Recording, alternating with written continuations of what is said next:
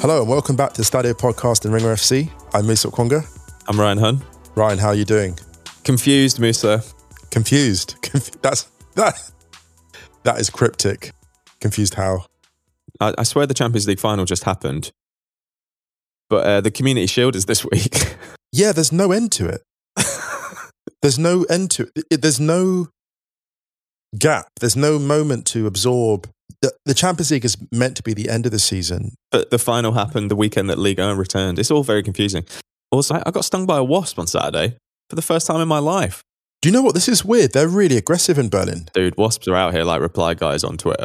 My God. But wasps in Berlin. But this is the thing. Grief. But I've been here for 6 years and they are more aggressive than before. Like I've noticed it like this summer in particular, the way when you're like eating, having dinner in town and they'll come and they'll like sit on your plate and start going at your food. And I'm like, are they hungrier than usual? Are they more aggressive than usual? Because like yesterday I was having dinner on a balcony with a friend and I spent like 5 minutes just dispatching one. And I was just like, yeah, you have to like do away with these things because they're just going at people and they're stinging people without provocation. So it's wild. Wow. But they are more aggressive than usual for sure. They really are. Yeah. How are you anyway?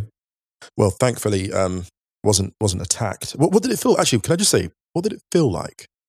It was really confusing at first. It was ultimately it was minor. Obviously, some people have really, really major issues with wasp stings. But then it went really big on my arm really quick. Like raised right up. And then for about 3 hours, I felt super nauseous.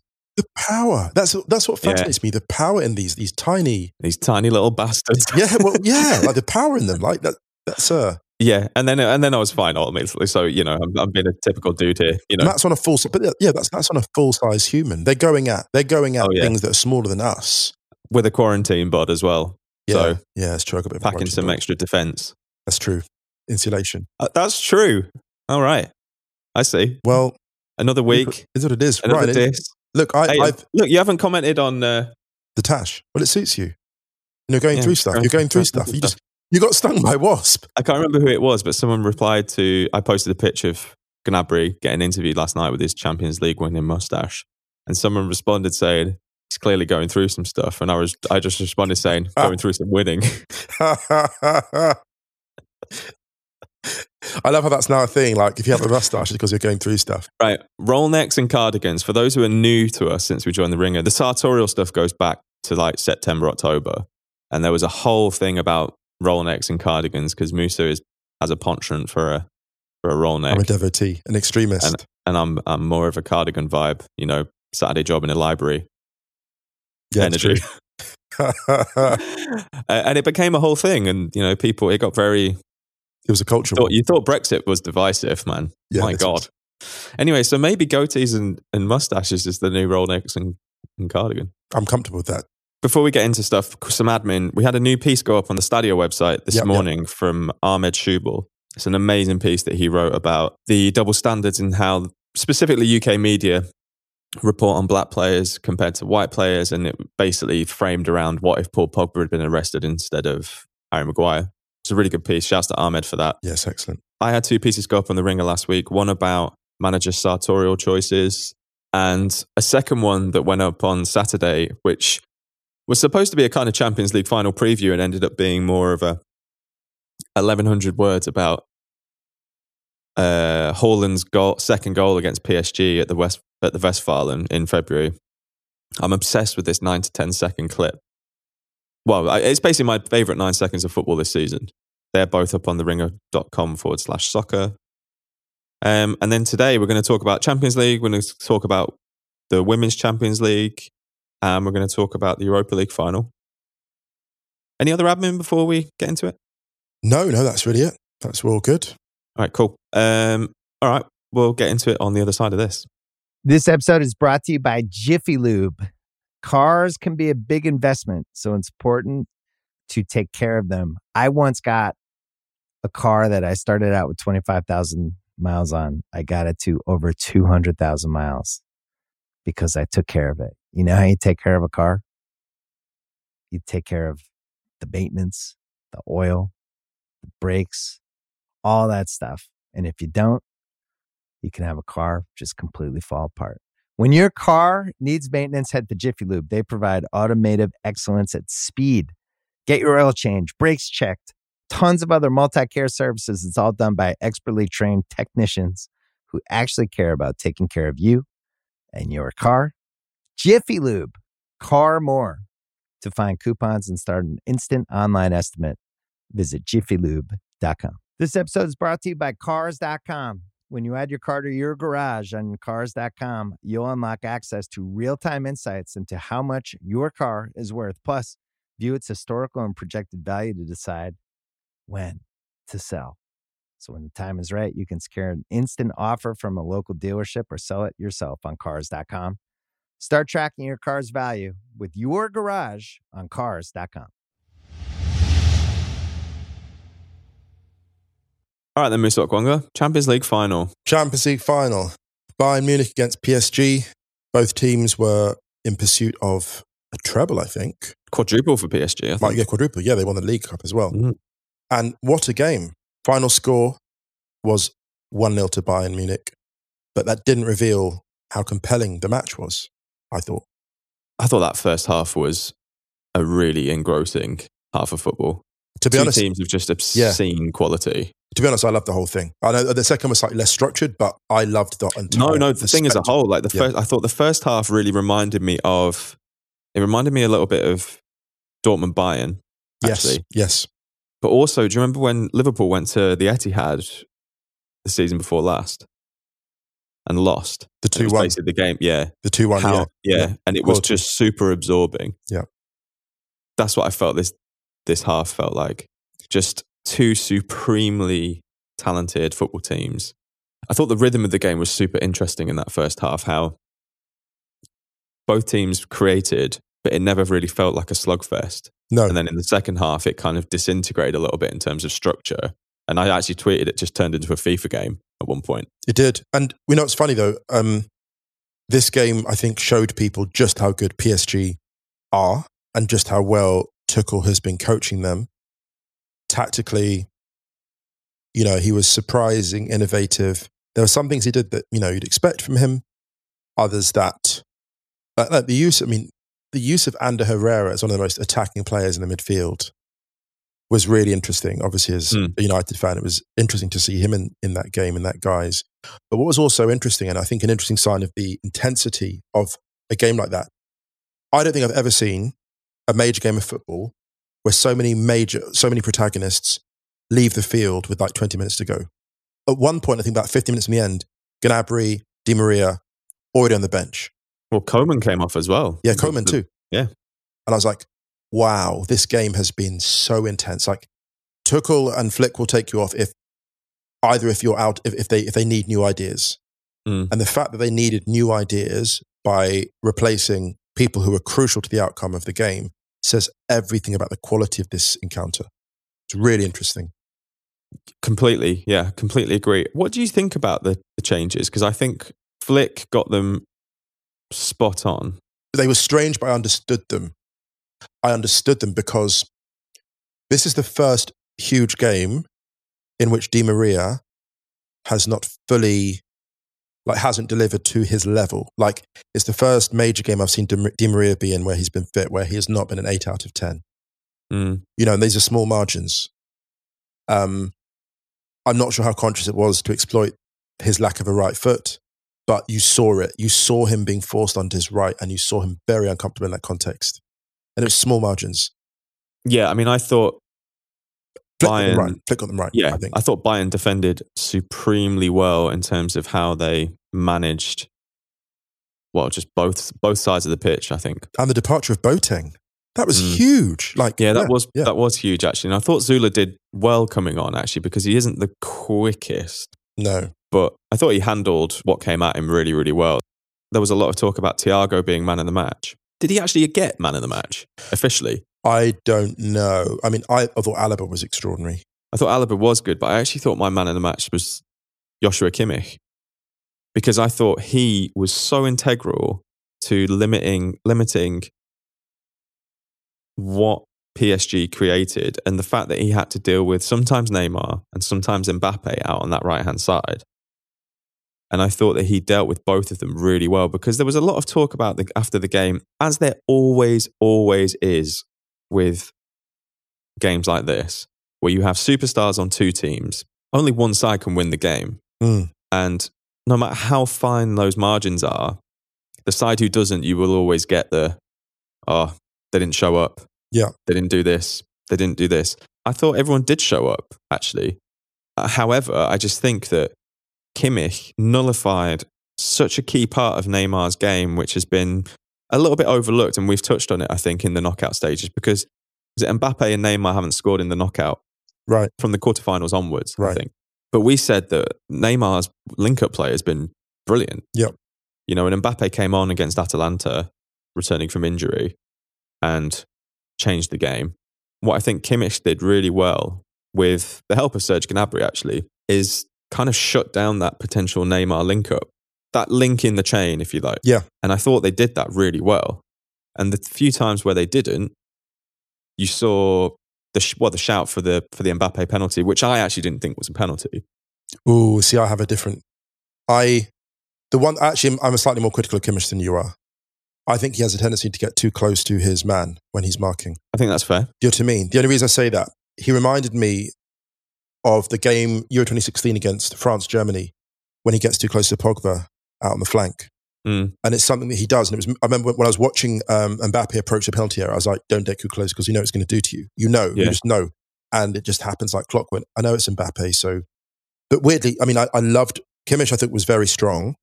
The reason I would still give the nod to, I would say, Thiago and Neuer over Kimmich, and I thought Alaba was very strong too. It's kind of a podium finish.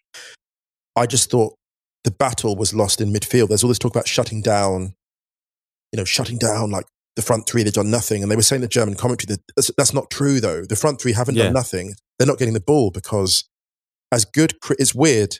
Marquinhos, Paredes and Herrera were better creatively than they were defensively. You'd expect that midfield three to be really good defensively, but actually Goretzka and Thiago, and again, lots of parallels with the 2013 final, Goretzka and Thiago just shut down that in a really incredible way. And for me, the reason Thiago is extraordinary is his ability to receive possession.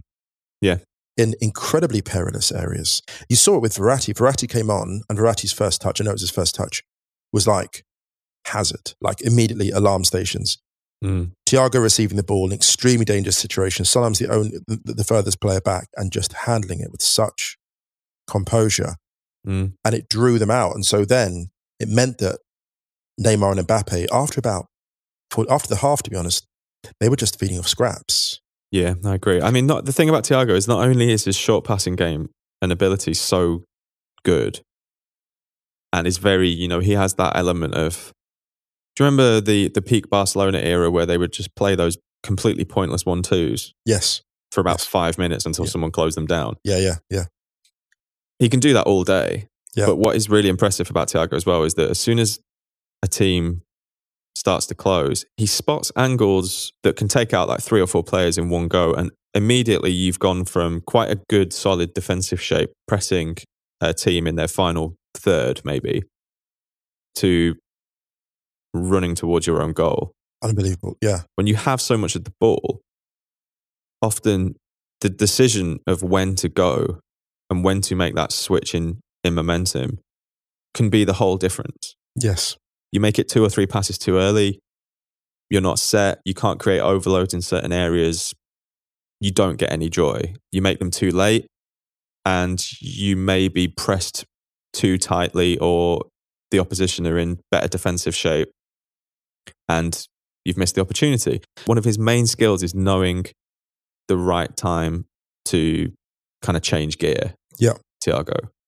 And he did that so often on Sunday. And I thought was just responsible for... It's such a massive cliche, kind of doing the pulling the strings thing. But it really is kind of like that, Yeah. Sometimes, one part of the puppet is going really fast while the other one is going really slow, and he was just in control of the whole thing. And I thought that this is the main difference, I think, between Bayern and PSG, is that you have in goal a keeper who hasn't been in his greatest patch of form the last few years, and there were serious questions about whether he was the best German keeper. He's definitely, I still don't believe he's the best keeper in the world, even though he has games where he can be or can make a case for being the best goalkeeper in the world. Yeah. But Neuer was absolutely unbelievable on Sunday. Out of this world. He was out of this world. And then you have someone in midfield or a midfield pairing that complement each other so well. We've said this before, how that's the best balanced Bayern pairing in midfield. And then you have Thomas Müller linking them with Robert Lewandowski, who should have won the Ballon d'Or this year had it gone ahead. That's the difference. I think it's just that personnel, just the quality of personnel. Yeah, there is no dip. Yeah, the decision making was, they all showed up, and of course Alaba as well, who was sensational, and just on Thiago, it feels like, funnily enough, like for those who saw Thiago break through, he was a goal-scoring midfielder in an advanced position, scored a hat-trick for Spain in the Under-21 Euros final, and was a goal-scoring midfielder. And Pep took one look at that and was like, other people can score the goals, I want to control the tempo. And this is almost like the final culmination of Thiago's appreciation, I think, because being in the Bundesliga for so many years and being unappreciated, having injury trouble, he's never quite been anointed or given the platform or the praise that his greatness deserves. And this felt like, unfortunately, this was the kind of the culmination of the Barcelona school, which is this is the tragic thing about Barcelona, right? The legacy of Barcelona, letting your best people go.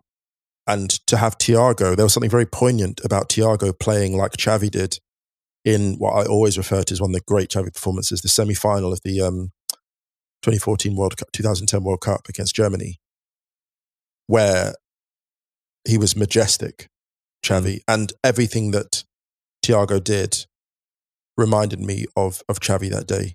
He was just absolutely dominant. And against a very good PSG midfield who showed up, Paredes, one of the passes of the tournament, this incredible. Oh, yeah. That was like almost like James Rodriguez's assist for Colombia in the 2018 World Cup. Yeah. Just quickly on Thiago before you move on to the PSG midfield. It struck me on Sunday, probably for the first time actually, that there's a lot of Xabi Alonso about him as well. Yes. He's like a hybrid between Xavi and Xabi Alonso, I think. Oh, this is out of the pair between Xavi and Iniesta. Iniesta always gets credit with as the dribbler, but Xavi could dribble. Yeah, he could. He could. Thiago is no mark at dribbling, but I think he leans more into that Xabi Alonso model of not really wanting to get into that. No, doesn't need to. And there are a lot of similarities, I think. Huge, yeah. But switching to the PSG midfield, I actually thought Ander Herrera was super impressive. I thought so. I thought he was excellent. Yeah, he showed the kind of he's always had that guile. He came to United as more of, was almost, we saw the Ander Herrera of Athletic Bilbao in this final. I agree. The Ander Herrera of when they went that incredible Europa League run, and they looked superb, and he was a link player, an attacking player. He came to United and almost was like retrofitted into some kind of Roy Keane snarling. And I was like, that's not Herrera's game. And it's bizarre that we've turned him into that. Yeah, Mourinho kind of really got his fingers in, didn't he? And like molded him into almost like his embodiment on the pitch. Which was bizarre because that's actually not, those weren't, in my opinion, his greatest strengths. But I think that's a testament to how underrated maybe Ander Herrera is as a squad player in terms of what he does for the team as a whole, that he is prepared to kind of like do that job. Yeah. If it needs to be done. And he's not like a first choice starter, and he's calling out his forwards for not finishing. Yeah. I loved that, actually. I mean, yeah, I think that this is something where I'm on the fence a little bit because players miss chances. We've said this a million times before. So I don't think that PSG necessarily lost the final purely because of that. Bayern, I think, should have had a penalty with the Lewandowski one. I think that was more of a penalty than the Mbappe thing, which we didn't touch on actually. Because I think the Mbappe thing in real time, basically, if you go to VAR on anything, pretty much 99.9% of anything that where there's contact is a penalty. But contact doesn't mean foul. It just doesn't. And I don't think personally the Mbappe one was a penalty, but I think the Lewandowski one was. Yeah, yeah. The Mbappe chance that he hit straight at Neuer in the first half, I thought was really disappointing because you thought he would have You were waiting for that to go top corner. Yeah. But then Di Maria also had one a bit before that as well, where he skied it. On his wrong foot. Yeah. And should you really, and this is the thing, this is why Herrera would have been angry, because fundamentally, one of those chances you can understand, two of them, but three, because Neymar had a very presentable opportunity as well. And now this was great goalkeeping by Neuer, but at the same time, they had about four presentable opportunities and didn't score a single one of them. And it's the old cliche, but it's like strikers of that quality, forwards of that quality, have to produce extraordinary finishes. You know, you have to go above and beyond. And the Di Maria thing, unfortunately, the miss, when he cleared the bar, Neuer was beaten on the angle. Like, it was the first time and the only time in the final where anyone went high against Neuer. He was always saving low down, right? And there was a bit of joy to be had up and across. It's the hardest place to beat him, which is why he angles his body that way. But if you go up and across, you can beat him. Di Maria had the chance and didn't take it. And you could see from the reaction. You could see from Herrera's reaction. You could. Actually. They knew. At the time. It was a big chance. Yeah, it was huge. It was huge. Very quick, I think we have to say in context of the game and Neymar, I've been thinking a lot about this. You know that thing that, like in the wire, like Omar coming, right? I was thinking about the 2015 Champions League. It was like Neymar is coming, and he always arrived. Like he always arrived. Quarterfinals, semi-finals, finals. He was always there, and it was like Neymar in this World Cup says the knockout felt like a World Cup. Neymar in this tournament reminded me, weird enough, of Van Persie in 2010. Do you remember how Van Persie never quite got going, and you just always thought it's going to be the next round where Van Persie gets going because it's Van Persie, he's going to find it, and he didn't find it. He never found his scoring touch, and it's not because he choked. It's not because of that. It's because sometimes you're out of sync. Sometimes you're out of sync. Like you can maybe say those couple of misses that Neymar had in the previous rounds, he snatched at them, maybe, but the final was weird. I don't feel like he choked the final or he snatched at it in the final. I felt like that Neuer saved well. I felt like. Well, I mean, if Neuer's hand doesn't somehow make its way behind him, right in line with where there's a gap in his legs. Yes. We're not talking about this today. Exactly. And that's nothing to do with the mentality or choking. That's something completely outside of your control. Right. If that goes in and PSG win the game 1-0, literally everything else could be the same apart from the Kingsley Coman goal. Yes. And today it would be Neymar, what a hero. He's won that PSG Champions League that they needed. But that is an unbelievable save from Manuel Neuer. I think it's super lucky as well. Extremely lucky. But he gets that touch off the inside of his leg, right? I think. Yeah. And his hand is in exactly the right position. Now that's, like when players lie down behind the wall. Yeah. I don't know whether that's a security thing that he does or whether it was just literally his hand was there. It wouldn't surprise me because there's no wasted movement. With Neuer, if you look at all the saves he makes, the technique of them, if you freeze frame the moment he makes the save and look at his body, all contingencies are planned for. Yeah. The left hand is high, the right hand is at the waist, the left foot is extended forward and the right leg is extended as far as it can so it catches any trailing strikes. And that's what Casillas did to Robin in the 2010 World Cup final. And everyone criticised him. Oh, Robin missed the sitter. And you look at it again, you're like, it's an astonishing save because at the very last minute, Casillas thrashes out his leg. Not in desperation, but because it's like every part of my body must fill the frame. Yeah, I don't really understand almost like the willingness or the urge to just question people's mentality. It's like, this is a Champions League final. You've got Kylian Mbappe there who's 21 years old. In his first Champions League final, Neymar has obviously been there and done it, and he's 28 now. He's not a prospect. Neymar is a very experienced player in the peak years of his career. I think he could have played better all round, but also I think it's worth noting that he kind of got the shit kicked out of him a little bit at points. Yeah, he did. It was semi-Colombia, wasn't it? It was kind of like... It wasn't quite Colombia, that bad. It was Colombia like... There was no Zuniga, but it was... It didn't really kind of start until the second half, really, didn't it? And then Gnabry got booked and he had that kick-off with Paredes. Kimmich got involved a couple of times. Goretzka just wanted to come in and defend his boys. Now he's all like jacked. He's just like the bouncer. He's like basically buying security. Him and Zula. He is. Him and Zula working the door, man. No, they do. They do festival security for VIP. Yeah. The only reason I think they do question the Neymar mentality as well is Qatar paid 400 million for effectively 3 knockout stages. This is it. They paid 222 million euros for that Champions League final. That's what they paid for. They paid for that game in particular, for things to happen. And that's what weighs on you. And I don't know. Look, Neymar he's basically like led his team in a home World Cup. So pressure is a thing that he knows. He's acquainted with it. I think the pressure here was a different form. It wasn't so much the national pride holding you aloft. This was a corporate pressure. Mm-hmm. And the corporate pressure is basically like, I mean, think about it. It's unprecedented, actually, in sport that you've basically been. It's like Lewis Hamilton. It's like Lewis Hamilton going to Mercedes and his job is to win the Monaco Grand Prix and nothing else matters. Mm-hmm. You have to win the Monaco Grand Prix. It doesn't matter how you win, you have to win it. That puts a very singular type of pressure on an individual, I think. And I'm not saying that Neymar is a choker. I'm not saying that. I'm saying that the pressure he was under to deliver in these stages was possibly unprecedented in major sport, just because we have never actually seen the amount of investment on one individual for one outcome. It doesn't include Mbappe because Mbappe is still the golden child of Paris, right? Yeah. Neymar was the centerpiece of this project. Yeah, there's a really great piece that I'd encourage people to read by Simon Cooper on the Financial Times about PSG. Oh, great. Right. Yeah. And it's a really interesting read about the context of what PSG means to Parisians as well. And it touches on the Mbappe thing in there, because a common thing about PSG is, the stars arrived and they didn't learn French and it was all a bit alienating for people who had been PSG fans. He says the thing about Mbappe, from a neighborhood in Paris, speaks perfect French. Like you say, he is the poster boy for this kind of new PSG that actually is almost becoming more Parisian.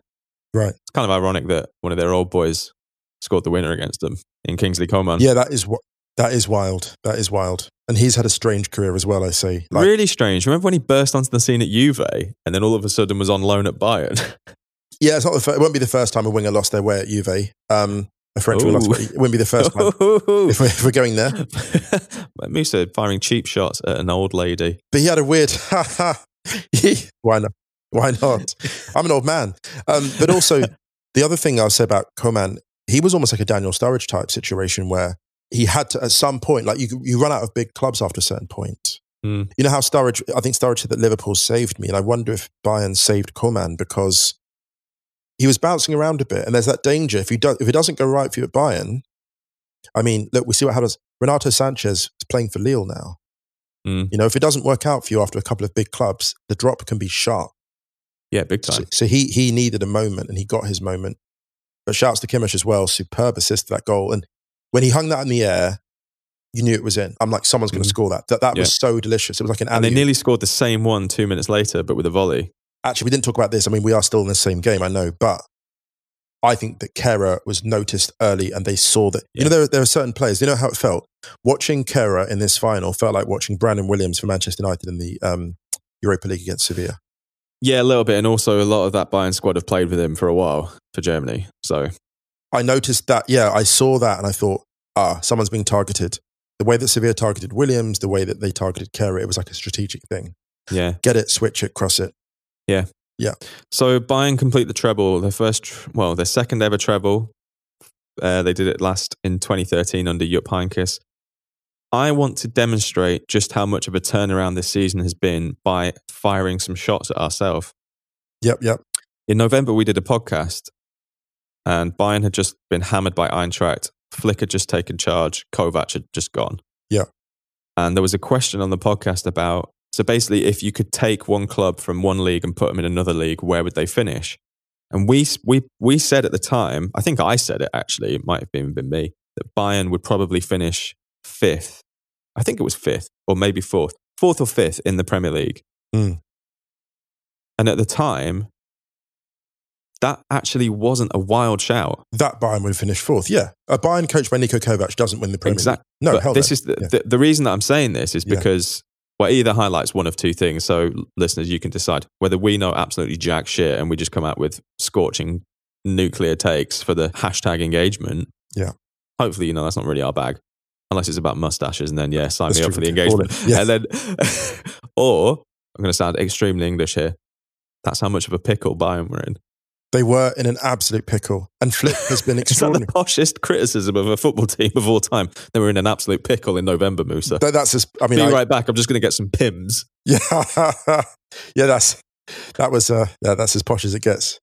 And I've seen But they really posh. were, right? And this, I think, is to highlight how good a job Hansi Flick has done. It's unbelievable what he's done. He turned them by February into the best team in Europe, and visibly so. Like, people were making noises about Bayern look almost inevitable. Bayern were fourth. Yeah, do you know what's funny? When they looked, the first team that got it, they got a taste of it. The first time I looked at Bayern and thought, actually, they're not just the best team in Germany, but in Europe, was the Chelsea game. When everyone else was like having those first legs and they were quite difficult, and they absolutely battered them. Mm-hmm. And I think, to be honest, this is the thing, the Atalanta thing was glorious, but I think Atalanta would have been taken apart defensively by this Bayern team. Oh, yeah. By this Bayern team, they would have been outmatched. Like, and I'm drawing parallels with the 2014 World Cup a bit here, but this Bayern team found a solution for every problem that was thrown at them. They had the Algeria type problem of the 2014 World Cup. The quick counters, Neuer stepped up off his line. They had the Boateng problem, they had the Kramer problem and Khedira problem when Khedira gets injured before the World Cup final even starts. And then Kramer gets absolutely smashed. Yep. And then Boateng goes off with a hamstring after about 20. Yep. No problem. Sula comes in. What does Alaba do? Steps up and becomes like a sweeper in front of the defence, like steps up really early and intercepts everything before it even gets a chance of causing trouble. Shout out to David Alaba for the Black Lives Still Matter on the back of his shirt as well after the game. Love it. Love it. Yeah, I agree, man. I think it was a really good final. If we're going to be asked that question again now about where Bayern would finish in the Premier League, I mean, first or second. Yeah, first or second. Like that is the improvement that Flick has achieved. Flick deserves a huge amount of credit because initially I remember saying on the podcast that what it looked like he did, and I'll stand by this. I think that what he did initially was put the square pegs back in the square holes, simplified Bayern again, basically. Very much like Zidane did when Zidane came back to Real. Yeah. Just, right, guys, what are you all good at? Here's what we're going to do. Yeah. And then, from then on, he then grew out his role, I think. He's someone who gets Bayern. He played for Bayern. He understands, but so did Kovac, but I think Kovac was almost at that point in his career where he wanted to prove himself as a coach. If that makes sense, Flick won a World Cup as well with Löw. Yeah, exactly. So he knew Flick's them. Been there as a number two, and with Kovac, it was very much like wanting to put too much of him on the side as opposed to letting the side be themselves. Yeah, and I think Flick did that.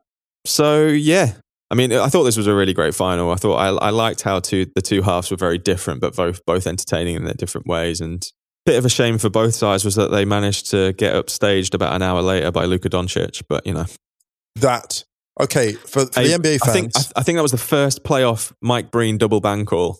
It's a second.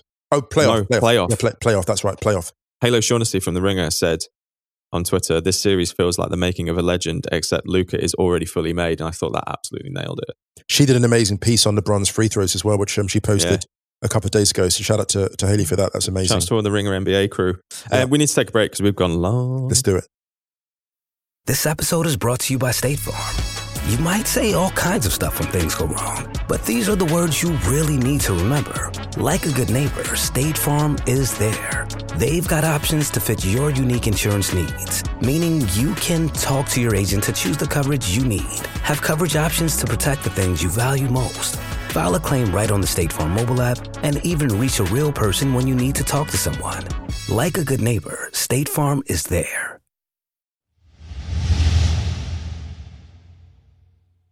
All right, we're back from the break. Women's Champions League returned on Friday, and the quarterfinals were extremely tasty. My goodness, that's the word, isn't it? Atleti lost 1-0 to Barcelona. Atleti deserve a huge amount of credit here because they took an extremely small squad to the Basque country. They had a number of positive COVID tests. I think their squad was limited to 16 or 17 due to positive tests and suspensions. And they really made a game of it. They limited Barcelona really well. Felt a little bit sorry for Toni Duggan. I could see... I went to the final last year, the Champions League final, when she was playing for Barcelona against Lyon, and it really reminded me of that performance, actually, where she knew she wasn't going to get much and looked more and more frustrated with every kind of passing minute because she really was, I wouldn't say feeding off scraps, but I think she kind of knew before the game, the same way that Barcelona kind of did against Lyon last season in the final, that she wasn't going to get a lot of joy. And playing in a position which I don't think is her best role, she was playing as pretty much the out-and-out 9. Can I be honest with you though? Whenever forwards sign for Atleti, I'm always confused. Not in a harsh way, because I think forwards that sign for Atleti really back themselves. Because the style, I mean, like they go with that small squad, and which is incredible they did that, because a small squad playing football of that intensity it's not normal intensity you play there. And not blaming Duggan for this at all. It's hard. It's a tough job playing that at the best of times. So yeah, obviously like incredibly sympathetic because she ran her guts out. You know, Barcelona didn't score until the 81st minute. Yeah. Kira Hamraoui scored the goal. It was a nice finish, actually. Yeah. She had a great game, actually, generally. She did, yeah. She's also quite funny because I was watching her and she was sitting like 30 yards deeper than the play most of the time, kind of controlling it. And then part of me just thought, you're just going to do this yourself. Like, it was almost like, right, because Barca had good opportunities. And the longer the game went on, I mean, Sosa looked really good for Atleti, and I thought she'd make the breakthrough at some point. But that was a deserved victory and a fine game. And shout out to UEFA TV for making that available, because you can see so many people were into that. There were a load more people watching on the UEFA stream than I've seen watch games before. That was really encouraging to see. In the other quarterfinal on Friday, Wolfsburg did what Wolfsburg were expected to do. That's the scoreline I would have predicted, actually. I thought it would be 8-0, actually. Yeah. In my head, I was at 8-0. So it wasn't the scoreline that you predicted? Well, but the 8-goal margin, it was 9-1. Oh, wow, we're doing that. Okay, go on then. That's the Tash energy. Hey, I thought if it's good enough to win a Champions League, it's good enough to throw some shade at you. That's true, actually, fair enough. When does that change anything? But yeah, Did you see the tweet that we got actually from someone saying Stadio is always great, but it takes on another level when Wright and Musa start going below the belt on each other like only good friends can do. Sending shots at each other. Sending shots. It's all love. Sending shots. No, you're right. It was 9-1. I felt it would be about that. I thought it would be an 8-goal margin. I thought it would be 8-0. I mean, Glasgow City should not be here. They started really, really well, Glasgow City. Yeah, and like they're the only non-full-time club at this stage of the competition, and the whole energy coming out of the squad before the game was so positive. It was like, look at who we're playing, look at what we're doing here, kind of thing. Let's enjoy it. And I'm really glad they got a goal. You know, I'm really glad for Lauren Wade, who scored the goal of the game. Yeah, it was a good goal. It was a beauty. Can I say this as well? Because I was more people watching the Barca Atleti, but Wolfsburg, I wanted to see what they would do, because my concern with them is, I've said this before, the over-dependence on Pernille Harder. And until she scored, Glasgow looked really dangerous. This is the thing. Until, in terms of the balance of the game, the rhythm of the game, like Wolfsburg had Pop playing defensive midfield, like a defensive 2 anchor. And they basically had their like sort of front 4, Payot floating in front of Harder, who looked good as well. But until they got that goal, they didn't have that many ideas. And they got a set piece. I mean, Wolfsburg then got a set piece goal quickly after. But Glasgow did a really good job, and Harder really showed her role. Like, if Harder hadn't played... Yeah, this is one of the best players in the world, Pernille Harder. So this is the thing. In a squad which is so loaded with talent. I mean, if you think Eva Payot came off and was replaced by Paulina Bremer. Right. Lena Oberdorf came off the bench and replaced Pop. Wild. A chorus line. Yeah, this is a completely other level. And Glasgow, they can go out with their heads held high. I think it's been an incredible achievement to get to this stage of the competition for them. And yeah, Wolfsburg, one of the favourites for the competition. Yeah. Through to the semi-final. Yeah. Where they will play Barcelona. The semi-finals of this competition, man, are unbelievable. In the other semi-final, it's an all-French semi-final between PSG and Lyon. PSG knocked out Arsenal 2-1, who looked like they hadn't played a competitive fixture for a while. Yeah, you can see that. Didn't they? Yeah, they did. What did you think of this? Because before the game, I thought Arsenal would have had enough to see through, but obviously in the context, that was probably a little bit naive of me, because they haven't played any competitive football for so long. I was surprised by how many really good ideas PSG had. Like, really good. Like, we know they're an elite team, but difficult to say this because, Arsenal, I think there was a lack of sharpness there. but they also outthought Arsenal, I thought, a couple of occasions. But this then again, this happened to Arsenal against Chelsea. Like, I feel like there is, and I don't know what the question mark is.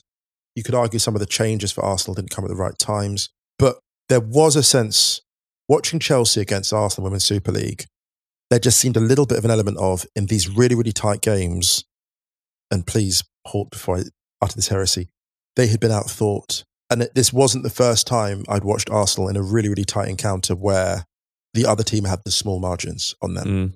And I don't want to sound harsh there because they've been up against some great midfields, but it felt like they lost it in that midfield. Well, yeah, I mean, I tweeted after the game that I think apart from Noelle Maritz, new signing from Wolfsburg, who looked like she'd had repetitive experience in this competition, she fitted straight in at right back. Thought she was brilliant. Apart from Maritz and Kim Little, who I thought was Arsenal's best player. Well, maybe it's between her and Maritz, but I thought Kim Little and Maritz were the only two players on the pitch where Arsenal kind of won the one-on-one matchup against people, against the duels, basically. Perfectly. So if you're kind of going to go down 2-9 in terms of one-on-one matchups, you can't expect really to win the game. And I thought Arsenal overall they looked tired after a certain point. I think Joe Montemurro could have made subs earlier than he did. Yeah.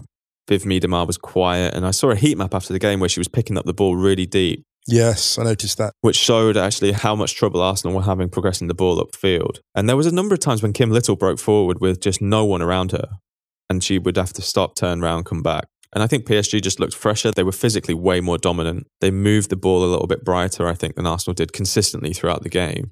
And actually, there were points where they could have scored again. Yeah. Before Arsenal got back into the game. I thought Zara Debritz was really good. Nadia Nadim was brilliant for PSG as well. Obviously, Marie-Antoinette Katoto, she scored the goal. A lovely goal as well. Another quick shout out to Signe Brun, who came on 74th minute, scored 3 minutes later, ended up being the winner. I think this is the thing about this tournament. I think it's, with the straight knockout, it was more finely balanced, I think, than maybe even the men's Champions League last 8.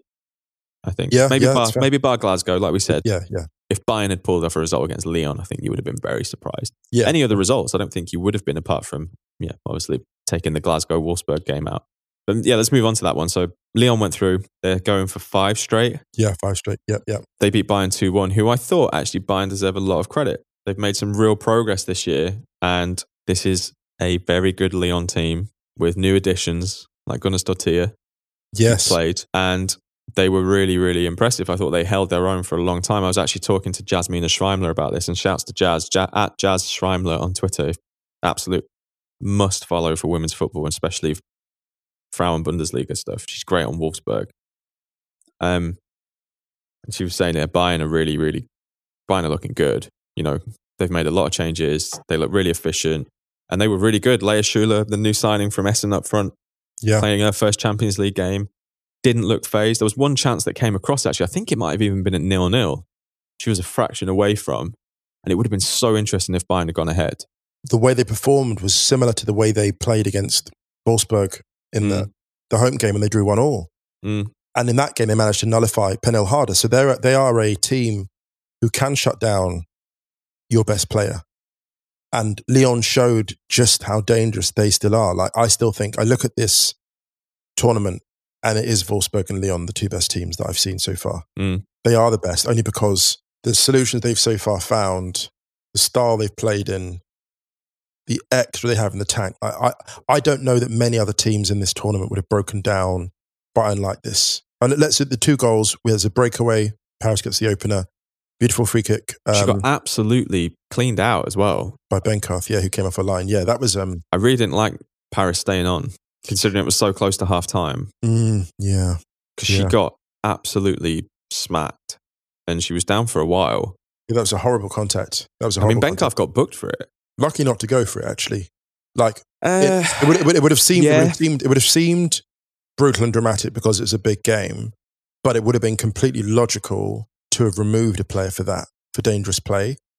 And I suppose it was dangerous, yeah. Yeah, it was very dangerous. I think the reason, who knows why not, but a red card for a keeper is always a big shout. So hard to call that. Yeah. Even though it looks really, really bad. Yeah. But then Amal Madri scored the second about the hour mark, and then Caroline Simon got one back about 5 minutes later. And Bayern looked like Lyon weren't exactly hanging on, but they looked relieved when the final whistle came. It was just, I don't think they expected Bayern to give them as much of a game as they did, actually. So Lyon go through to the semi-final against PSG, and these take place on Tuesday and Wednesday. They're both at 8 p.m. our time, 7 p.m. UK time, which is 2 p.m. Eastern time, and 11 a.m. Pacific time, I think. So if you can find a place to watch them, watch them. They should be online, streamed. Those two semi-finals are going to be extremely, extremely tasty. And then it'll be the final next Sunday. We can talk about it on next week's show. Take a quick break. Yep, let's do it.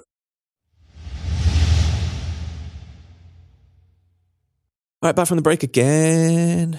Europa League final. Feels like it was ages ago. It does. It's weird. Like, I really enjoyed this game. Who didn't? Although I have to admit, I missed the first 2 goals because of a family Zoom call. My dad had a mare. Oh dear. Technical issues. Couldn't hear him for ages. And then all of a sudden there was 2 of him on different devices. Couldn't hear either of them. Really, really confusing. So I ended up missing the first 2 goals. But you didn't miss much, no. Well, no, I ended up watching the whole of the first half again. What a game. What a game. What a cup final. Diego Carlos was like, really? Another penalty? Another one? In the final now? It's like he's got the trilogy. Yeah, but if you said to Diego Carlos, this is going to happen, but guess how this is going to end up, he would have taken it. Just wait till you see the final act. The fact that he managed to get through the rest of the game on a yellow card until being subbed off with, 5 minutes to go? Yeah, it's pretty wild, although he should have gone. Like, he should have gone. That's what I mean. Like, this is the awful thing. This is the awful thing. This game is so... I've actually tried to avoid rewatching this, or, I watched the entire game, and look, I have a soft spot for Lukaku because all the things he's been through with racism in Italian football, and he didn't have the best exit at Manchester United, and he's not entirely blameless for that because he fell out. But he didn't. You could argue the departure wasn't ideal, but you could also argue that he was sold a project that was not what he envisaged. Yeah, and that I think is fair. And Lukaku really stood tall at United. He did. He led the line well, I think, on the whole for us, and he was forced into. He was a creator. He ended up being at one point United's best winger.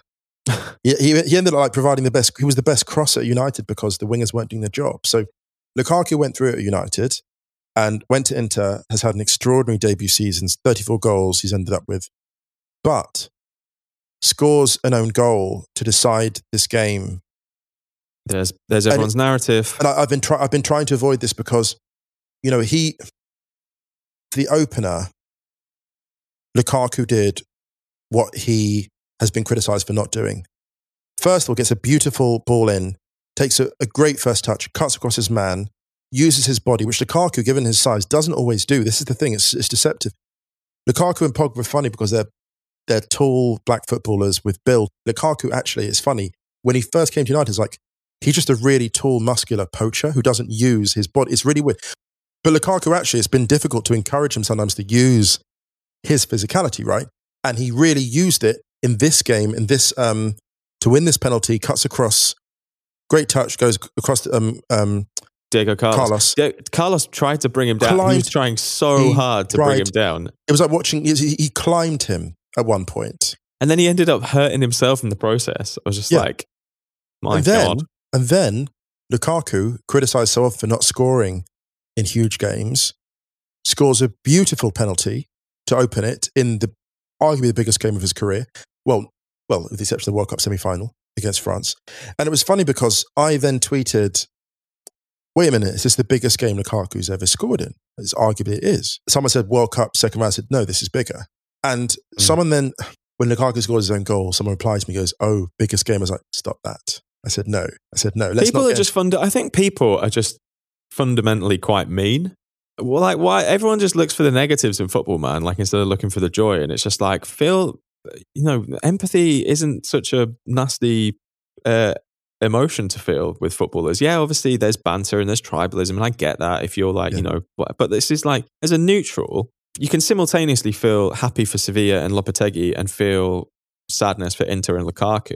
It's not like a kind of like, who's, where's your hero now kind of thing. Where's your boy now? the reason I feel sad for Lukaku as well is because it was such a tragedy because Carlos should have gone off for that, right? And then there was a moment where, and the worst thing was, Lukaku basically led the line virtually by himself. He was without Sensi in midfield, who's been out for a while. Lautaro Martinez was poor, and it's strange. Yeah, I didn't think it was his best game at all. Yeah, but I see Barcelona like clamoring for a signature, but frankly, I've watched him a bit this season. I don't see that he gives you that dramatic upgrade. I hope I'm wrong. Someone who should just stay put for a bit. I'm not that blown away by it. I mean, he's a very good player, but I don't see that. So there was a frustrating moment in the first half where Lukaku pulls out wide to provide a cross, and a few to provide a link up for a cross, and a few moments later, the ball gets crossed in for a header, and that's where Lukaku should be if his other players are doing his job for a clear header, and he's not there for it because he's doing work out wide. And this was a kind of pattern of Inter's play the entire game, as Sevilla asserted control, very similar to the pattern in the semi against United, where Sevilla basically are like, okay, this is a high tempo, we'll adjust to it. It's not what we necessarily like, but we'll do it. And they then work their way into it. Their goal was beautifully worked. Luke de Jong again stepped up. Great for him. He's got a great redemption story there. He scored in the semi-final and then 2 in the final. 2 headers. I don't think Inter conceded. I think someone said they've conceded 1 header this season. Wow. 1-headed goal. Well, Sevilla obviously were onto something because they were launching it into the box continually after those 2 headers. His first header was brilliant, but the second was unbelievable. And it's taken him a while at Sevilla. And like I say, he's been a bit of a role player and come in and out. But to score 2 of the 3 goals in a final against Inter in the Europa League, you can't half step and do that. And I think they were both unbelievable headers as well. Great assists as well. The first one from Jesus Navas and the second from Eva Banega, who then went on to throw some unbelievable shots at Conte. Good Lord. I can't even repeat it. I can't repeat it. It's shocking. We can't say it in this podcast. This is a family podcast. It's hair related. It's a sensitive issue. Hair related. He sent big, big shots at Conte. And the thing about the shots he sent they were creative shots. Yeah, now he's off to Saudi. He's now gone to Al-Shabaab, so that's interesting. So, again, I feel this is one of those games that you could have had any result, really. I think if Carlos gets sent off, could be a completely different game. I mean, I'm still not entirely convinced. Even with 10 men, Inter didn't show me enough in attack, weirdly enough.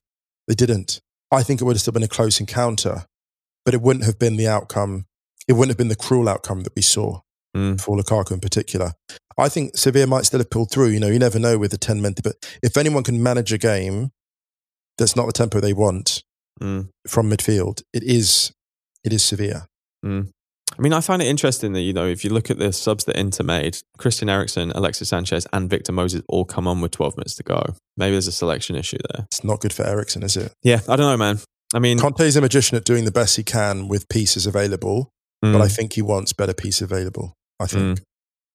Which you would. I mean, he made some noises after the game that he might not be there next season, which I find wild. Conte does as Conte does. That's so Conte. Yeah. I saw the typical, lots of praise for Lopetegui, a lot of people saying it was revisionist. He's done really, really well at Sevilla. With a big turnover, there's been a huge turnover of players, and to, like we said before, 3rd best defense in La Liga, finished top 4 anyway, so they didn't even need this to qualify for the Champions League. And he's brought them their 6th Europa League, when he deserves a hell of a lot of credit. And he comes across like a really good guy, Lopetegui. I don't know, I just felt really happy for the guy. Yeah, it was fantastic. It was great. It was so emotional. You saw how much it meant to him at the end. Oh, talking of coaches celebrating at the end, this is one thing that I noticed very quickly. Go on. Which was quite poignant. When Hansi Flick celebrated, and it was just him and the coaches. Yeah. And the players had already run off to and it was the first time he got his hands on the Champions League, was 5-10 minutes after they'd raised it for the first time. And he was just there with his mates and the coaching staff raising the trophy, and you thought, wow, I love how he takes the back seat. Dude had jokes after the game as well in the press conference. I didn't see those. I didn't see it. So basically, it was in German. The question was asked to him in German about Thiago was great. Is that his last game for Bayern? And Flick just goes, spoke to him after the game. He's going to stay. And then it's just this massive silence. And then he's basically just like, oh, you should have seen the look on your face. No, but no, we've not spoke about it yet. We'll speak about it soon. That's amazing. He dropped the joke in. Yeah. That's amazing. Troll level 1000. Yeah. So technically, the 2019-2020 men's European domestic season has now officially finished, whilst also beginning. Ligue 1 started. Scotland are back. Is the Eredivisie back, or have I missed that? MLS is literally back after being back. Too much football, but we love it. Should we get out of here? Let's do it. We hope everyone's doing all right. Obviously, there is still a pandemic going on. There's some more shit going down in the States, so we hope everyone's keeping mentally well and physically well. Don't forget, you can check us on Twitter at Stadio. You can check us on Instagram, Stadio Football. Our website is stadio.football. Make sure you check theringer.com/soccer. I think Moose is up this week. Are you? Yeah. I'll be putting something up, I'm sure. Nice. Anything you want to add, Musa, before we play out? Just to stay hydrated, really. I mean, obviously. I think that's the key. We're playing out on You've Got the Love by Richanel, another music from memory thing. And we will be back on Thursday looking at the Women's Champions League. Should we do a mailbag? Yeah, why not? Let's do it. Do a mailbag. Take care, everyone. We'll see you on Thursday. Take care.